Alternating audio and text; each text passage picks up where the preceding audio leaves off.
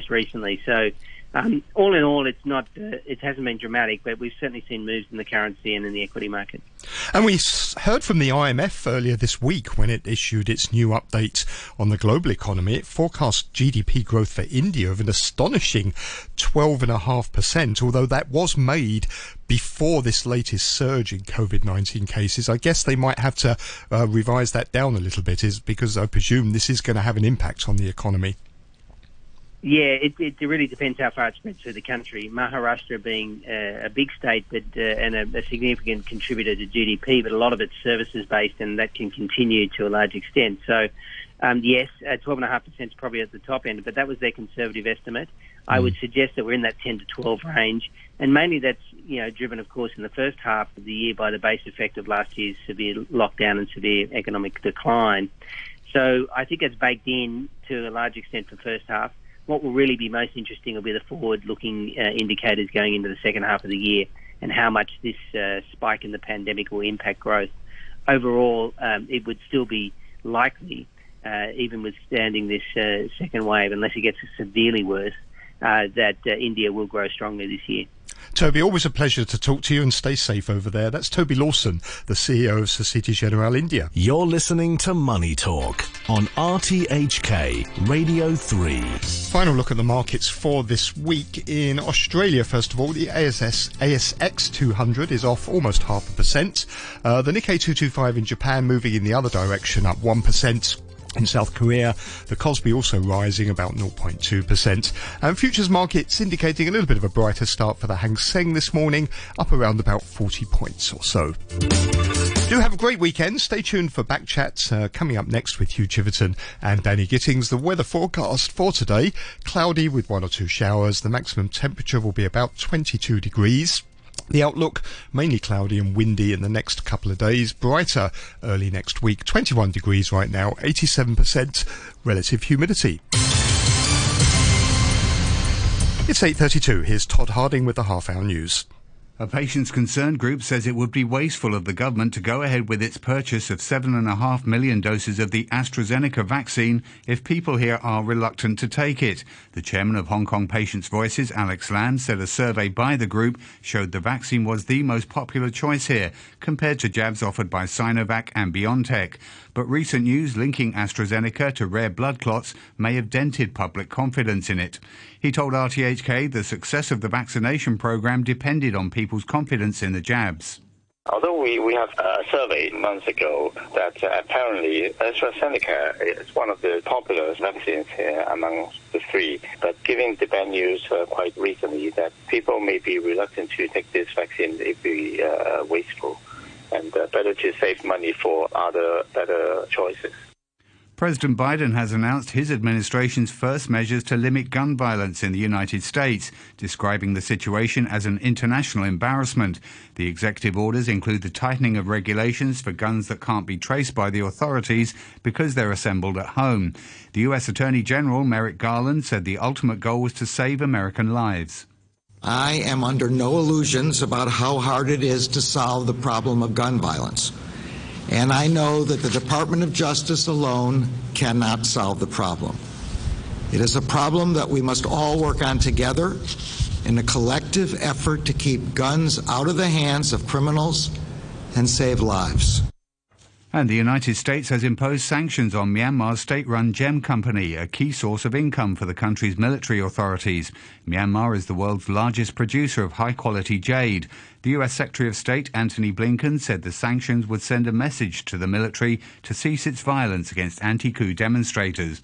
You're listening to the news on RTHK.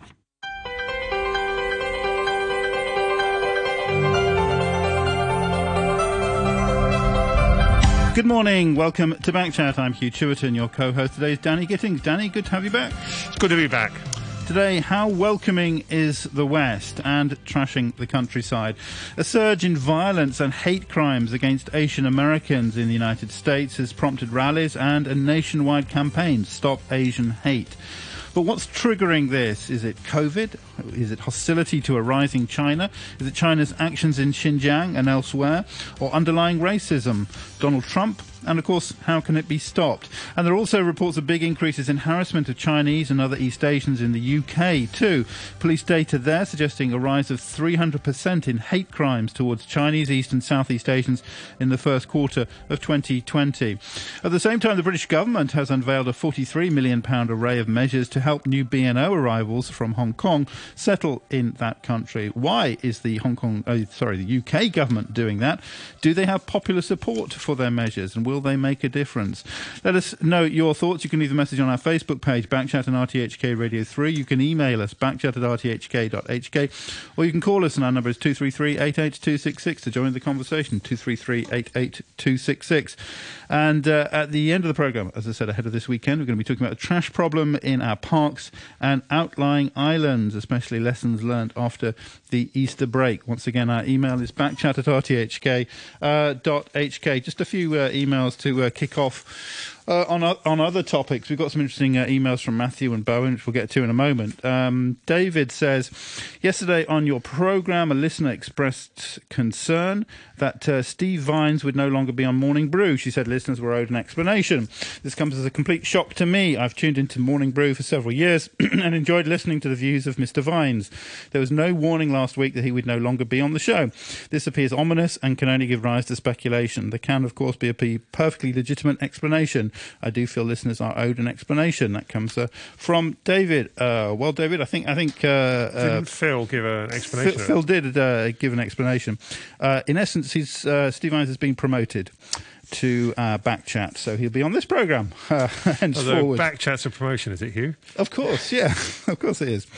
Andrew Kay says, on the subject of Sky News, on Sky TV last night, the UK government is allocating funds to support Hong Kong refugees fleeing to the UK. They actually interviewed some guy who claimed to have fled, a name I've never heard of. Last time I heard, most applicants for the refugee scheme were already resident in the UK. Is there not some freedom of information platform that can advise how many applicants Hong Kongers have applied? My bet is less than 100. That is from Andrew Kay. Email backchat@rthk.hk. Our guest in the first half of the show, Diana Yeh, who's a senior lecturer at City Universities of London's School of Arts and Social Sciences in the Department of Sociology, and Chip Cho, a social commentator. Let's go to Diana Yeh first. Good morning. Thank you for staying up so late to join us on Backchat. Thank you for having me. Now, you last year, your parents from Hong Kong, right? But you were born in Britain. Last year, you gave a whole series of interviews talking about a spike of racism towards Chinese and other Southeast Asians in the UK as a result of COVID. How do you assess the situation now? Well, I think our communities here are still feeling extremely vulnerable, extremely angry and upset. I think that the sort of rise in verbal and physical attacks that have been taking place in the streets, on public transport and in workplaces since around January 2020 have been ongoing despite lockdown. And I think as UK enters kind of the possibility of lifting lockdown, there's a real fear amongst the community that there's going to be, again, a surge in racial attacks and wider kind of racial abuse. So there is still a lot of fear. There are still sort of various forms of attacks, various forms of racial discrimination and abuse taking place online, on the streets, that are ongoing. Well, one thing we heard a lot of last year from Hong Kong people and other Asians in the UK was about how afraid they felt to wear face masks, that they didn't get singled out for wearing face masks. But surely that's something that's improved over the past year because so many other people wearing face masks. You don't feel conspicuous yourself. I think the issue is that it depends who is wearing the face mask and how they are perceived. So someone who is non-Asian looking may may not be perceived as in any particular way, but still, if you are Asian and wearing a mask, you are still doubly somehow suspect of, being a carrier of COVID because of the racialization of the disease. What are the nature of these attacks or these comments or this hostility? Can you give examples, maybe personal examples that's happened to you or your friends? What are we talking about here? I mean, in terms of my own experience, I've had, just people shouting coronavirus when I'm walking down the street. But, there have been a whole range of different attacks, from sort of people sustaining, physical injuries, ending up hospitalized with broken jaws. We've had businesses that have been vandalized, had bricks thrown in them, fireworks thrown in them, takeaway workers being attacked or sort of abused verbally, racist graffiti daubed on Asian restaurants. So there's a kind of a whole range of different forms of racial abuse, racial violence that are taking place. And then, of course, there's a kind of a whole other aspect of online abuse that is taking place as well. And what do you think is the cause of this? Is it down to COVID, or did that kind of trigger something pre-existing, or I don't know, Brexit, or the geopolitics, or a bit of everything? What's your diagnosis? Yeah, I think it's a bit of everything. I mean, absolutely, the racialization of COVID-19 is exactly kind of what sparked, the kind of rise in racial attacks. And, there were stories of the origins of the virus in Wuhan, and this was swiftly taken up in social media, linking it to the supposed Chinese custom of eating bats. So this was, months before Donald Trump's infamous Chinese virus tweet. But as you say, importantly, this racialization, it didn't happen in a vacuum, but is a part of sort of centuries-long racial discourses on Chinese and East and Southeast Asians more widely. So this goes right back to the 19th century in yellow peril discourses about different ways in which Chinese and East and Southeast Asian people are racialized. And, the kind of imagination is already long set, and the kind of the uptake in these discourses around COVID-19 couldn't have happened without the kind of centuries-long sort of racial discourses. But I think you're absolutely right. There is also an issue around rising China and geopolitics. But let's not forget that there's also kind of like this long historical racialization of diseases. We saw this in SARS in 2003, and even more so in foot and mouth in 2001, and this was where the Chinese catering trade was scapegoated for starting the outbreak of foot and mouth. And this was a claim actually made by the Ministry of Agriculture, Fisheries and Food, which was later retracted. But again, we see this kind of rise, a spike in racist attacks against the Chinese through this kind of racialization of disease. And it's obviously happened in other countries as well. We're also joined by Chip Cho, social commentator. Chip, good morning. Welcome back to Backchat. Yeah, I suppose you don't wake me up that early to invite me to add my own voice to this chorus of moral condemnation, right? So I leave that out. Well, my view is this. Well, it's saddening and disappointing and, of course, confusing to me after we in Hong Kong keep being told that the status of being Chinese has been much elevated in the West thanks to Bruce Lee, Jackie Chan, Donnie Yen, whose kung fu kicks have successfully changed the image of Chinese from that of coolies and triad gangsters to proud global citizens. And the China GDP with the big spending Chinese tourists and Chinese students scuffling with their Ferrari cars through Western university campuses have somewhat contributed to the pre-COVID-19 image on the Hollywood screen in movies like Crazy Rich Chinese. And liberals in the West have been very helpful in promoting the cancel culture, political correctness, and progressive Marxism to silence Caucasians from all stereotypical derogatory name-callings against Asians. But despite all this, all of a sudden, the collapse overnight, Chinese are attacked because of a global virus that, according to the Chinese Foreign Ministry spokesman in March last year, was brought into China as some 300 U.S. military members arrived in the Wuhan region for the Military World Games in mid-October the previous year and infected the local Chinese population. So since then, Donald Trump has been crowning the virus with the name of the nation to which we are so proud of racially belong.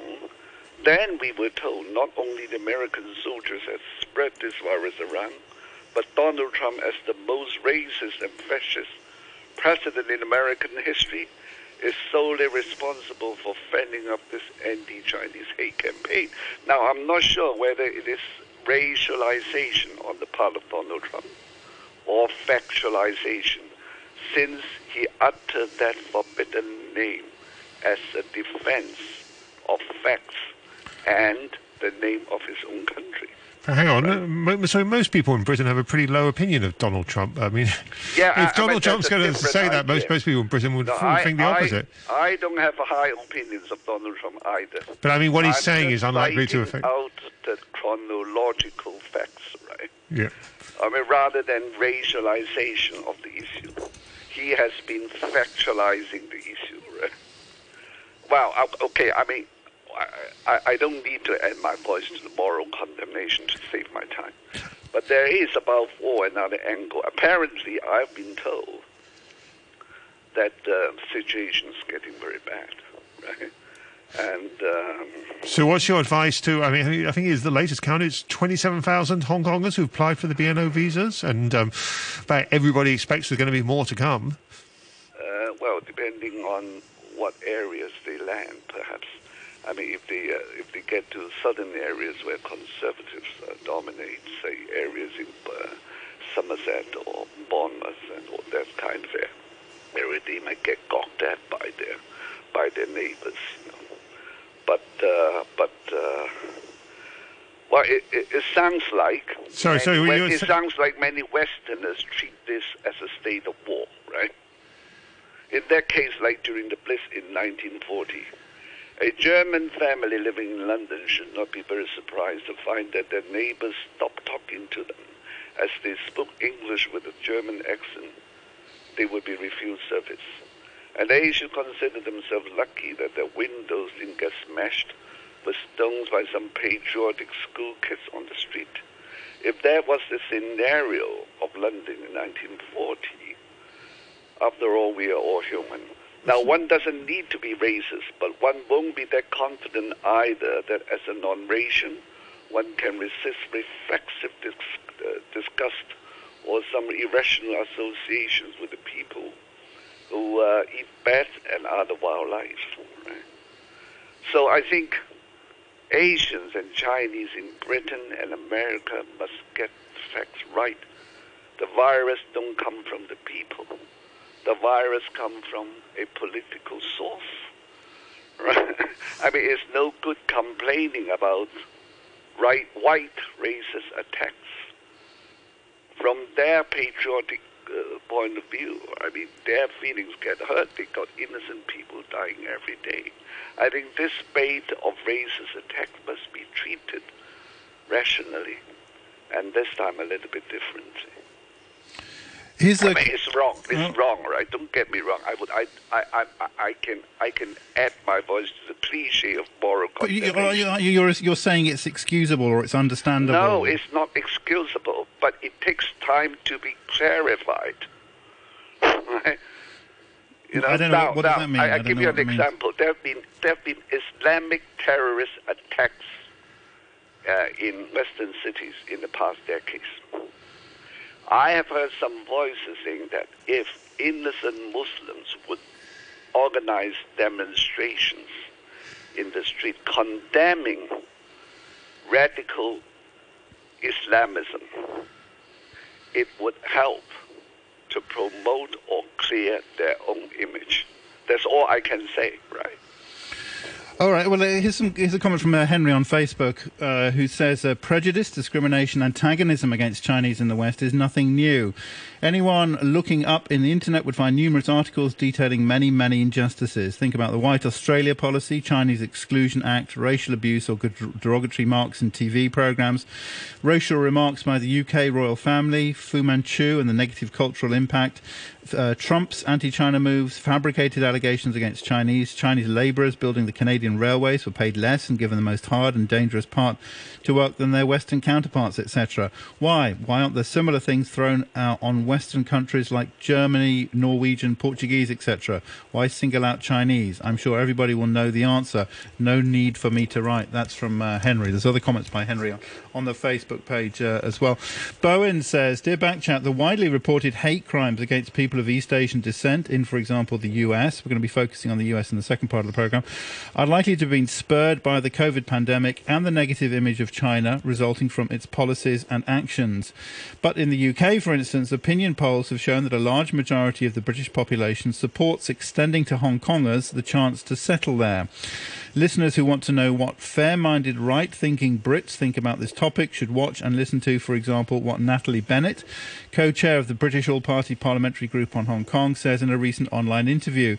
She most sensibly points out that while the popular perception in Britain is that all Hong Kongers are well-educated, English-speaking and ready to start their own business once they're in the UK, those who do not have such a privileged background should also be helped.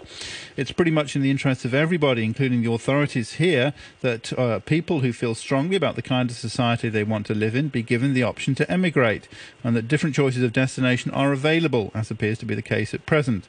Even pro-establishment figures, like Professor Francis Loy, have previously voiced their support for a policy of keeping Hong Kong, but not necessarily Hong Kongers. That is from Bowen.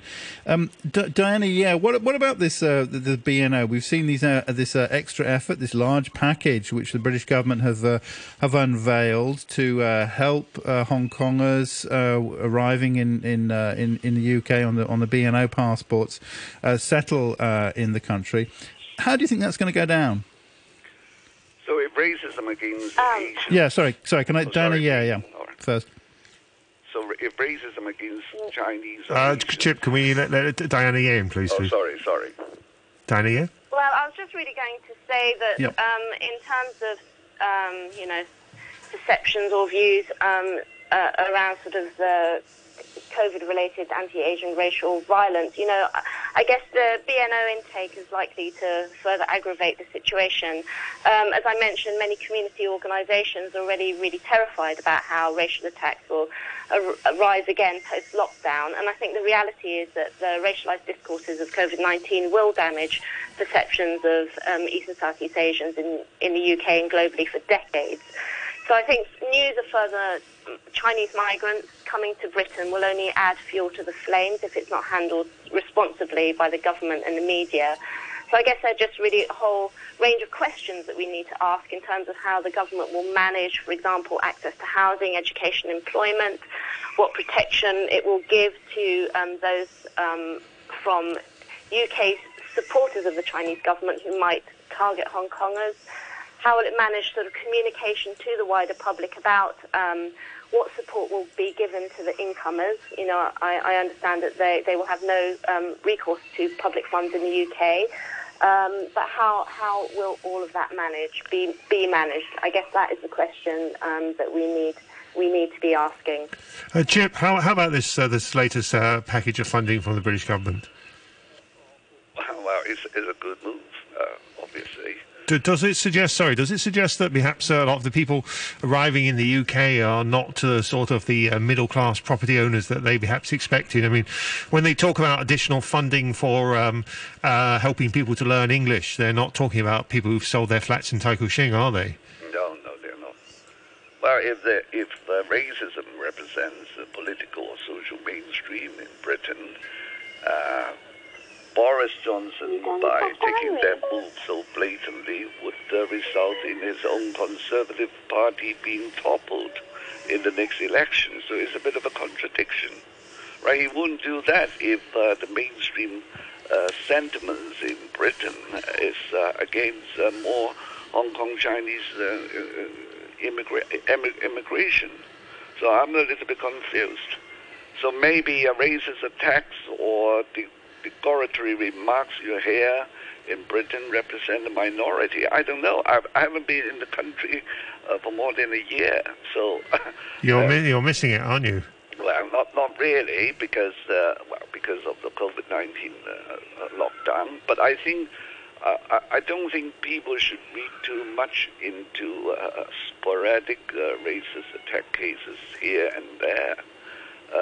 I believe in the liberal education for so many years, political correctness, cancel culture. Don't forget you can get strong backup by liberals, by non-governmental charity bodies and etc. You could write to the Guardian to complain and etc. So, I mean, I don't think it could be a big problem. And it would be a good move for the Conservative government to distribute funds to help Hong Kong immigrants to get assimilated into the British social culture. Diana, you wanted to come back?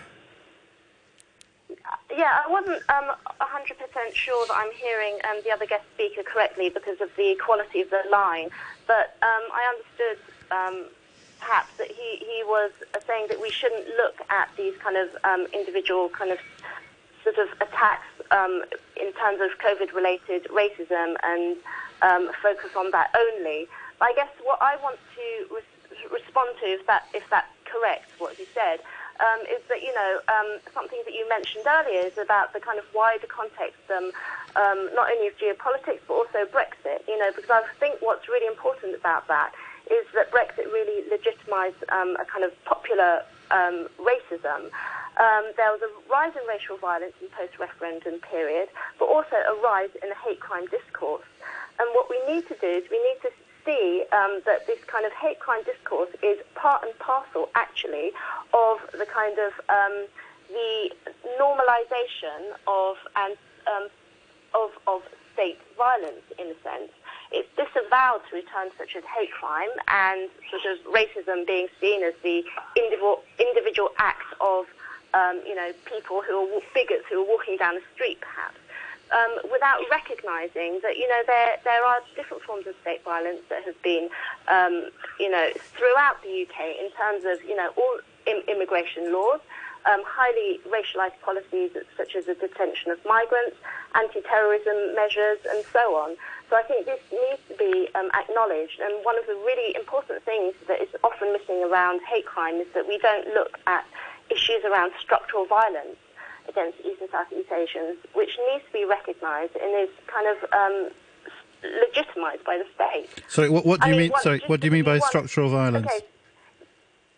Structural violence. So one of the issues we can say is looking at the invisibility of East and Southeast Asians in the UK besides the Chinese. So because of the colonial relationship, the Chinese are visible in societies. But when you're looking at, other East and Southeast Asians, they actually only appear as an aggregated group of Asian other.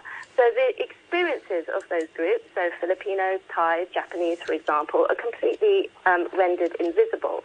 And you see that, for example, with the hate crime statistics, where police forces, they differ, but many of them still use Chinese only, which means that the experiences of all those other groups are completely rendered invisible and not seen. So another example is that of this is that, that we know that there are sort of claims about the disproportionate loss of lives by racialized populations as a result of COVID. And we also know that Filipinos are the second largest migrant group in the NHS workforce, with the highest number of nurses and clinical support staff. So, there are reports that state that 1 in 5 healthcare workers who lost their lives is Filipino.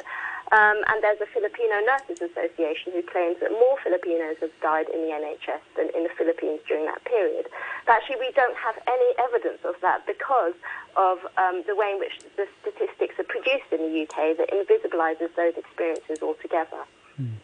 Well, Danny, many thanks for joining us. Senior lecturer at City University of London School of Arts and Social Sciences, the Department of Sociology. Thank you very much indeed.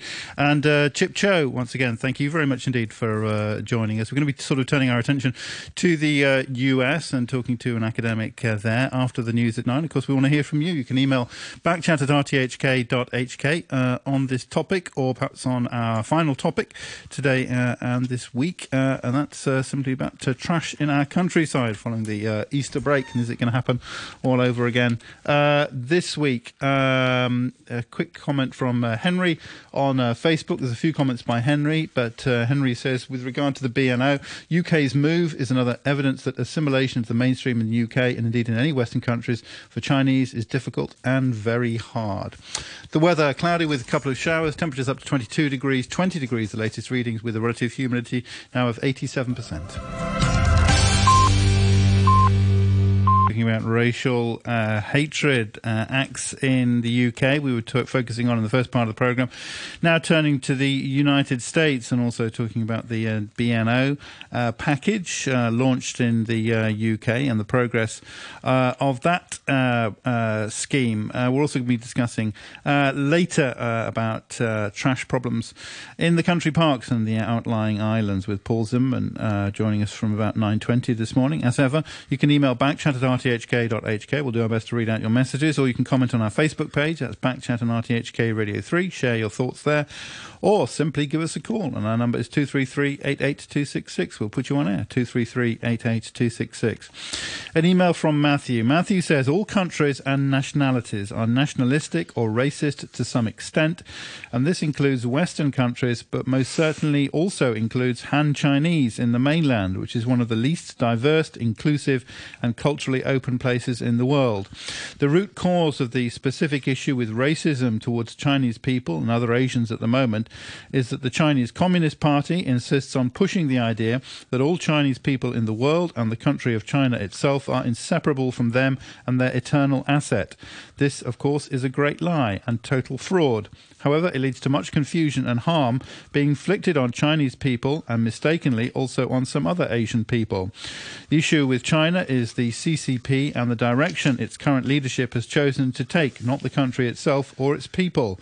In the language we choose and the way we discuss this topic, we need to very consciously separate these things and also refer to CCP and not China or Chinese people when we refer to the current issues with the country. That is from Matthew. And Beatrice says, in the first place, we as ethnic Chinese have to ask ourselves a question. Are we facilitating the process of racialization if some of us reach out to foreign countries for their own agenda? That is from Beatrice. And on the COVID, Mike says, to understand where COVID came from, the best documentary I've seen on the subject is from Epoch Times. They discuss all rumours and aspects of where it came from, including Dr. Fauci and USA involvement. Over 100 million views. Don't be the last on the block. Don't blame Chinese, but the CCP have a large responsibility in trying to hide the facts, and anger towards them is understandable. That comes from Mike. Email backchat@rthk.hk. We're now joined by Kelson Gustin Law, who's a visiting assistant professor of philosophy at Vassar College in the US. Mr. Law, good morning or good evening. Hi. Where you are. Thank you for joining us. Good morning. Yes. Thanks for having me. We've seen a series of horrendous reports about attacks on Asians, not specifically Chinese, in the US in recent weeks and indeed months. And in fact, we've seen a series of protests by Asian Americans about this. What's your assessment of the current situation? I think it's pretty severe. I personally haven't experienced any such threats or harassment or assaults, but the news keeps coming in, and this onslaught of assault and harassment began as early as at least March in 2020.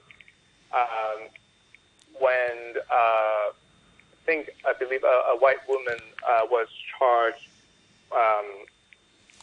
with bumping into an Asian woman in Manhattan and saying that you're the reason why the coronavirus is here. So that started all the way in last March, and we have thousands of cases, reported cases of anti-Asian attacks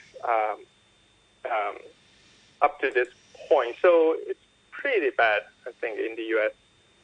But why? I mean, now Donald Trump's gone. Donald Trump's been gone for several months, and if anything, the COVID situation is easing slightly. So why should it still be so severe now? Even though we have a different precedent, the rhetoric that Trump and some other politicians perpetrated, I believe, are still around.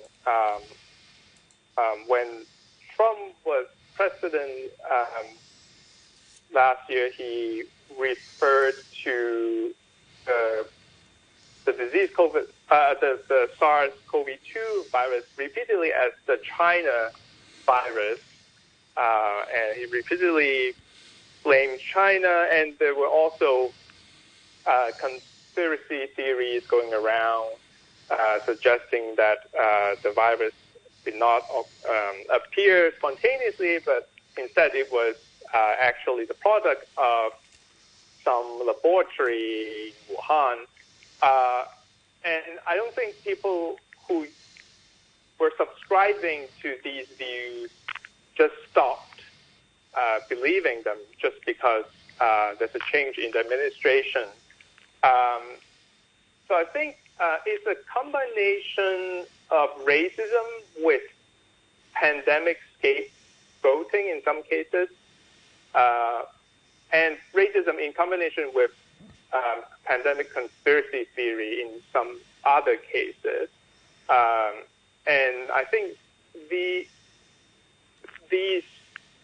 ideologies or attitudes explain why we see so many attacks and harassment, not only in the rural areas, but also in major culturally diverse urban centers such as New York City and San Francisco Bay Area, where people are not worried that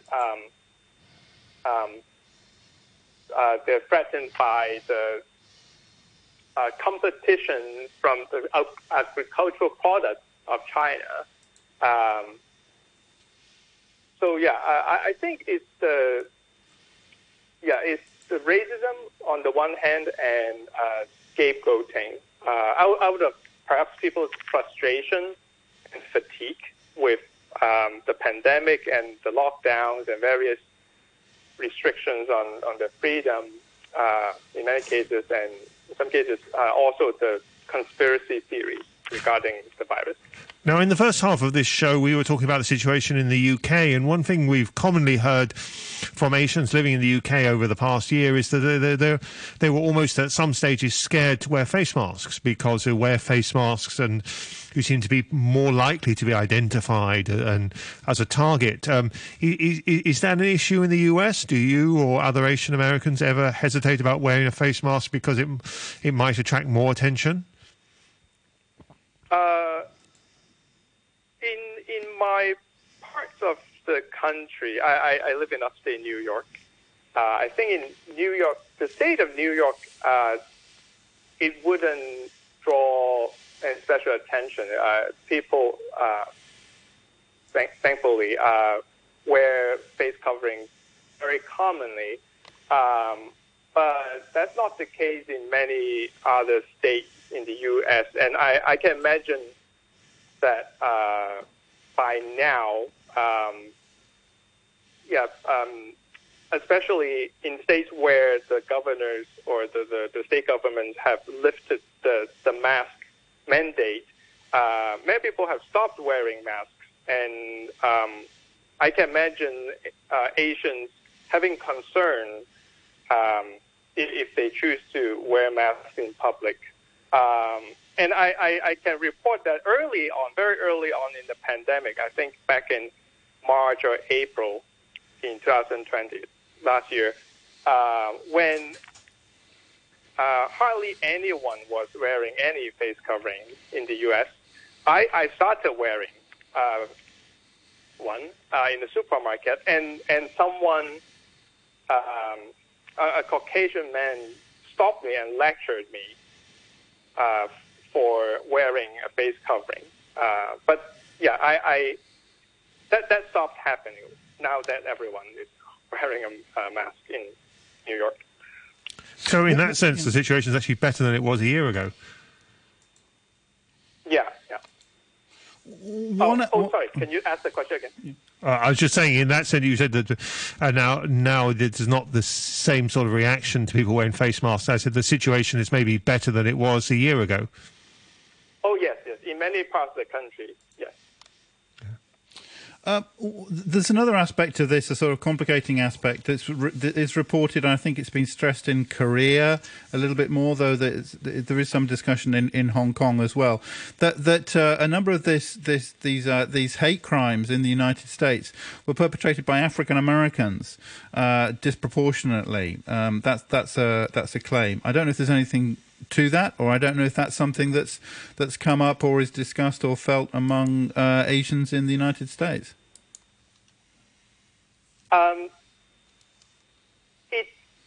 It seems that, or rather, a fact is that of the cases where the perpetrators are charged with hate crime, many of these perpetrators are people of color, and that is remarkable to many people. But this does not, for many people, mean that in reality it is people of color, or specifically African Americans, who constitute the majority. It may have to do with how people are charged with crimes.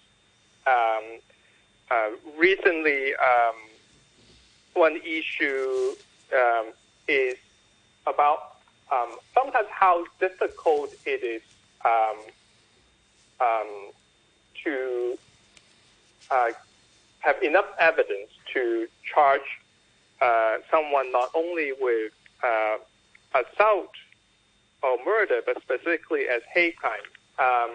And there are many cases where the Asian American community feels that it is quite likely to be not a random attack, but an anti-Asian attack, but nonetheless, the perpetrator is not charged with hate crime. So just because of the cases where the hate crime is pressed, just because the majority is made of people of color, it does. Yeah, there's a question at least to be asked about whether the charges have been pressed fairly, and whether the system is just. You know, that it seems that there's a kind of quite a long-term hostility still growing. I mean, geopolitical tension between the US and China, which looks, as I say, quite a large scale, something that's going to be quite slow moving and might last for a very long time. Are you worried then that this kind of racism, this kind of friction, hostility, is going to continue in the United States? I would like to be optimistic, but I'm afraid that racism will continue to be around in the U.S. for a long time. But I think the attacks, assaults, harassment against Asians and Asian Americans may let up somewhat. Despite that, I hope once the pandemic is under control and people can, once people regain most of normalcy, maybe Asians will be targeted less, but not because racism will disappear, I'm afraid. Now, a lot of Hong Kong people moving overseas at the moment. Britain, the number one destination, because Britain now has very liberal visa policies for most Hong Kong people. But I'm sure we're going to see increasing numbers moving to the US as well. What would your advice be to people in Hong Kong who are thinking about possibly moving to the US? Yeah, that's a good question. I would say that this is a temporary situation. This increase in assaults and harassment. I think in many parts of the country, one can still feel fairly safe. And there are things that people can do to remedy the situation. I think I would call on not only Asians but everyone to look out for each other in the community, and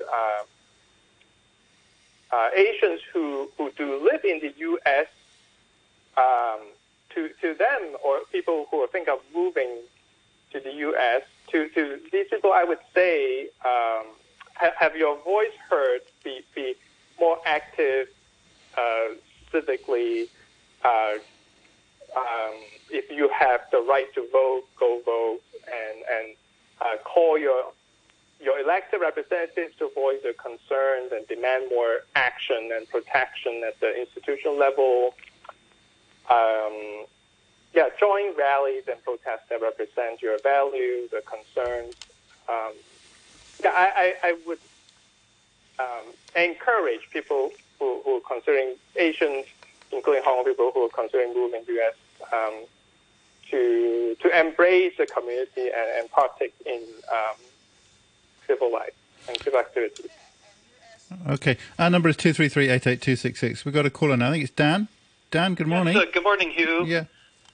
And Danny. Morning. And Mr. Law. I just want to say, as someone from America, born in America, I grew up loving Asian people. My circle of friends, we admired and I want to say revered Asian people. I remember having a lady who was a student at Wheaton College stay with us in my little town of Nacelle, Washington for 2 weeks.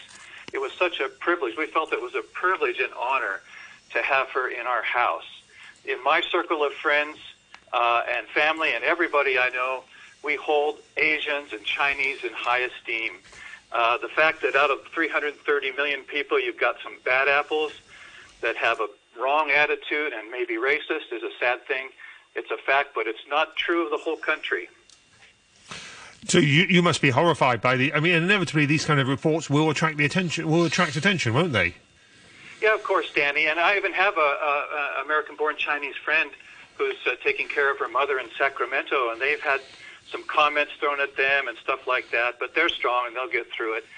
You just consider those people for who they are. They're just total jerks, and do your best to ignore them.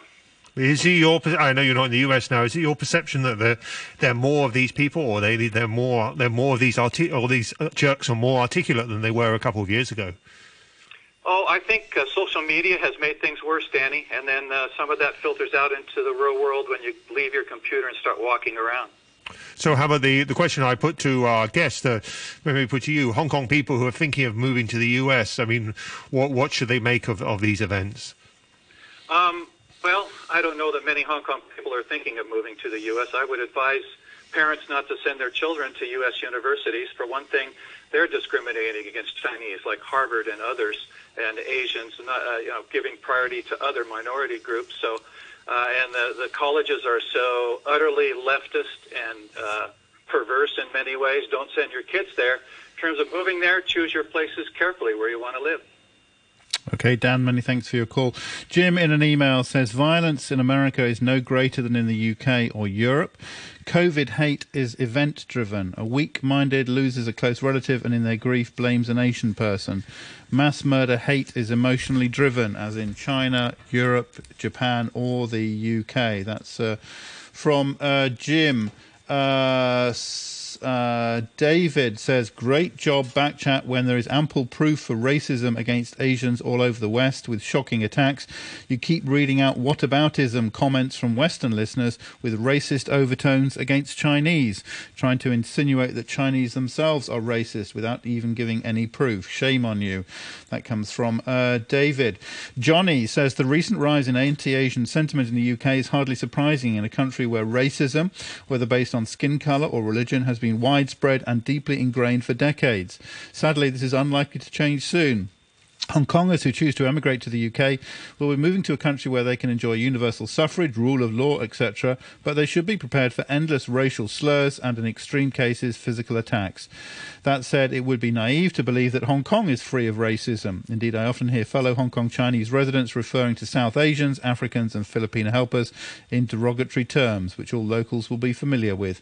Thankfully, however, unlike the UK, we rarely see racially based physical attacks in Hong Kong. And MT says one of the strongest pro-Brexit group of voters, this is in the UK, was second and third generation immigrants voting against their own race. That comes from MT. And Mike says, what now? We have reverse deniers. The Spanish flu outbreak originated in Spain. The bat that the corona flu originated from was first discovered in Kunming. That is in China, folks. Therefore, as from all history, we call like it is. Do change the facts and then blame it on Trump. Says Mike. Thanks for that. Many thanks to Gus, Kelson Gustin Law, joining us on the line there. Thank you very much indeed for joining us today. Visiting Assistant Professor of Philosophy at Vassar College in the United States. Alan of Lama says, Hugh stated that Steve Vines has been promoted to Backchat. This is as credible as TVB cancelling the Oscars for technical reasons.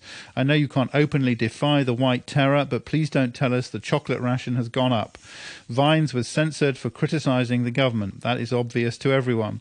He had a weekly 30 to 40 minute commentary segment on Morning Brew. Now he gets a few words in once a week on Backchat. We hear much more from Q and on Mike than Steve Vines now. That comes from Alan of Lama. Thanks very much indeed for that comment. The other point seriously is that we as you say, Steve Vines had an extended commentary segment, but we don't have anybody else doing that kind of commentary, and so we don't have any kind of balance. We just have one person expressing, his particular view, and we don't have any sort of, as I say, balance or comparable alternative.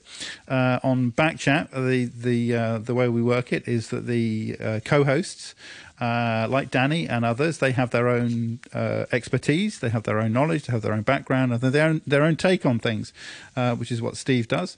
And Steve can, if he wants, engage and join the discussion and tackle guests, tackle listeners, and interact in that kind of way. So it's a different kind of program, and I'm here to provide some kind of balance and be neutrality, and we have a balance of guests over the week, we hope, and that's how we achieve that balance, rather than having one person, as you say, talking for 30 to 40 minutes.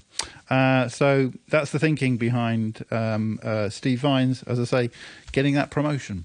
26 minutes past 9. I wanted to turn finally this morning and this week to the question of rubbish and trash left over the weekends. You might have seen press reports that over 190 tonnes of refuse were collected in islands and rural areas over the last Easter weekend, according to the FEHD. Huge amounts in particular are on the islands, 170 tons collected in Cheung Chau, I think. Rubbish piling up on Tung Lung Island. You might have seen pictures from that. A lot of concern over the pollution. Paul Zimmerman joins us now, CEO of Designing Hong Kong, and also a Southern District Councillor. Paul, good morning to you. Good day to you. Morning. Thanks very much indeed for joining us. So massive amounts. Obviously, there's huge numbers of people out in the country parks and the outlying islands and camping and things like this.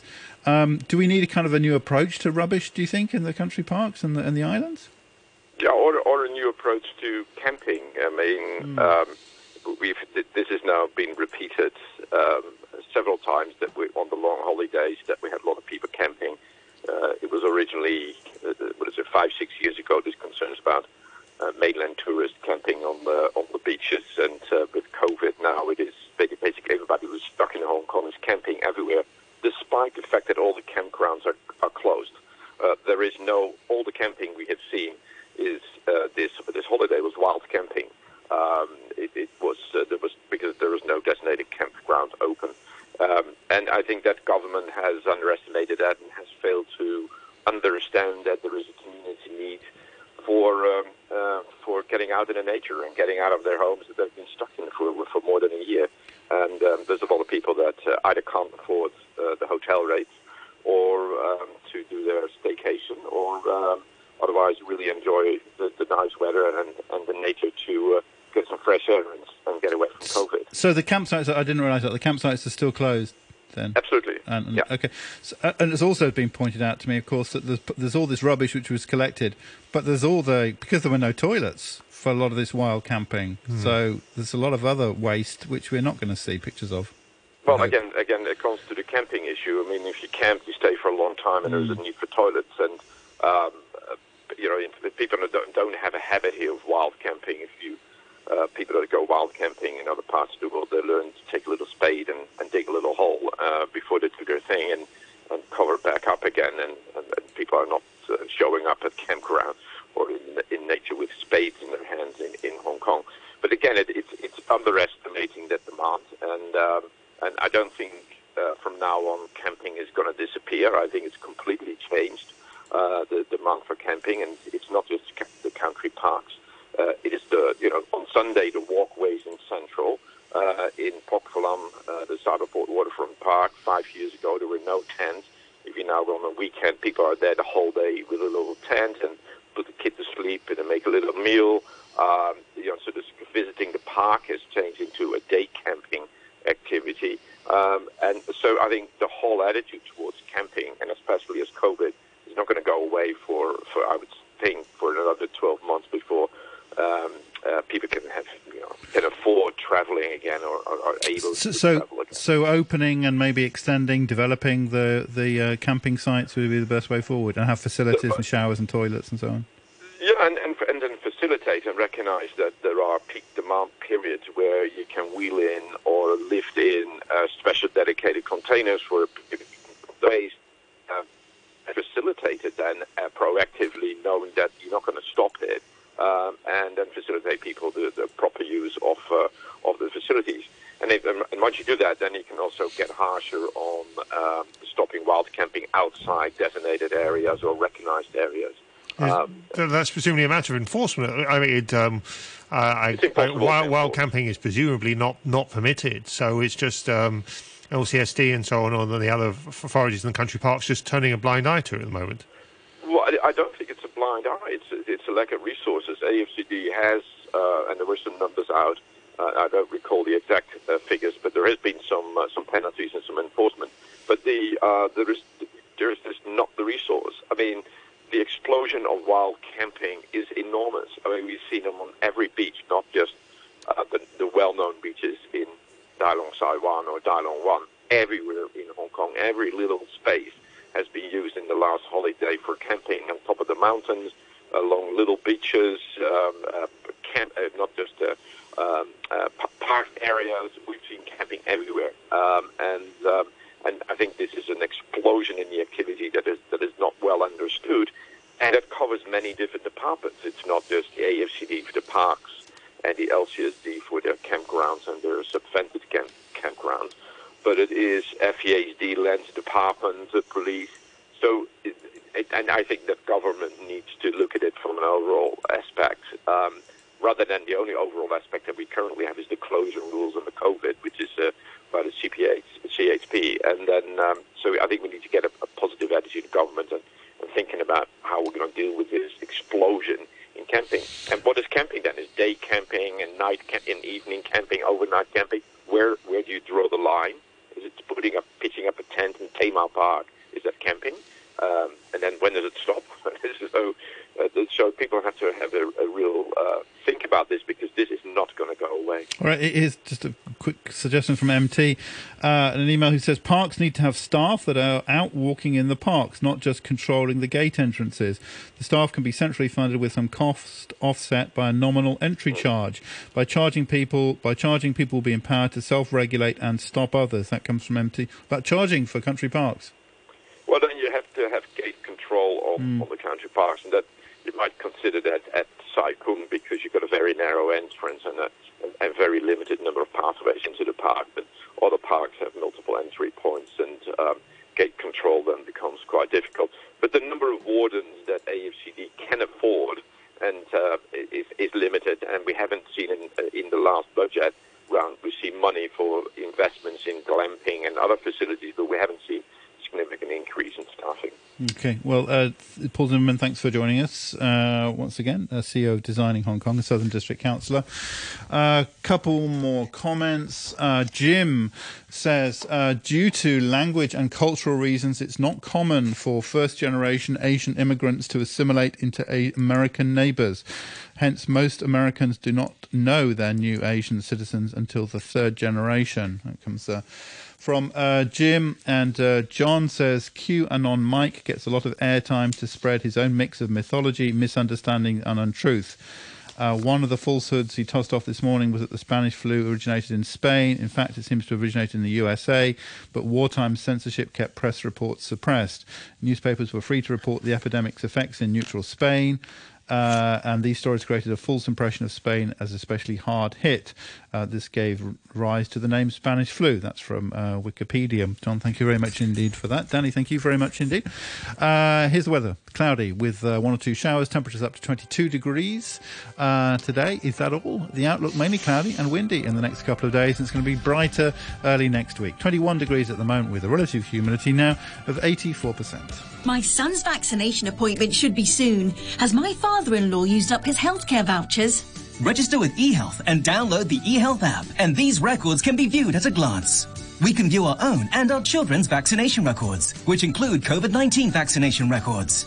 Elderly people can check their healthcare voucher records anytime as well. There are also other functions, like searching for doctors and viewing medication records. The eHealth app, a new mode for managing your health. Don't wait, download it now. 9:35, the news with Todd Harding. A patients' concern group says it would be wasteful of the government to go ahead with its purchase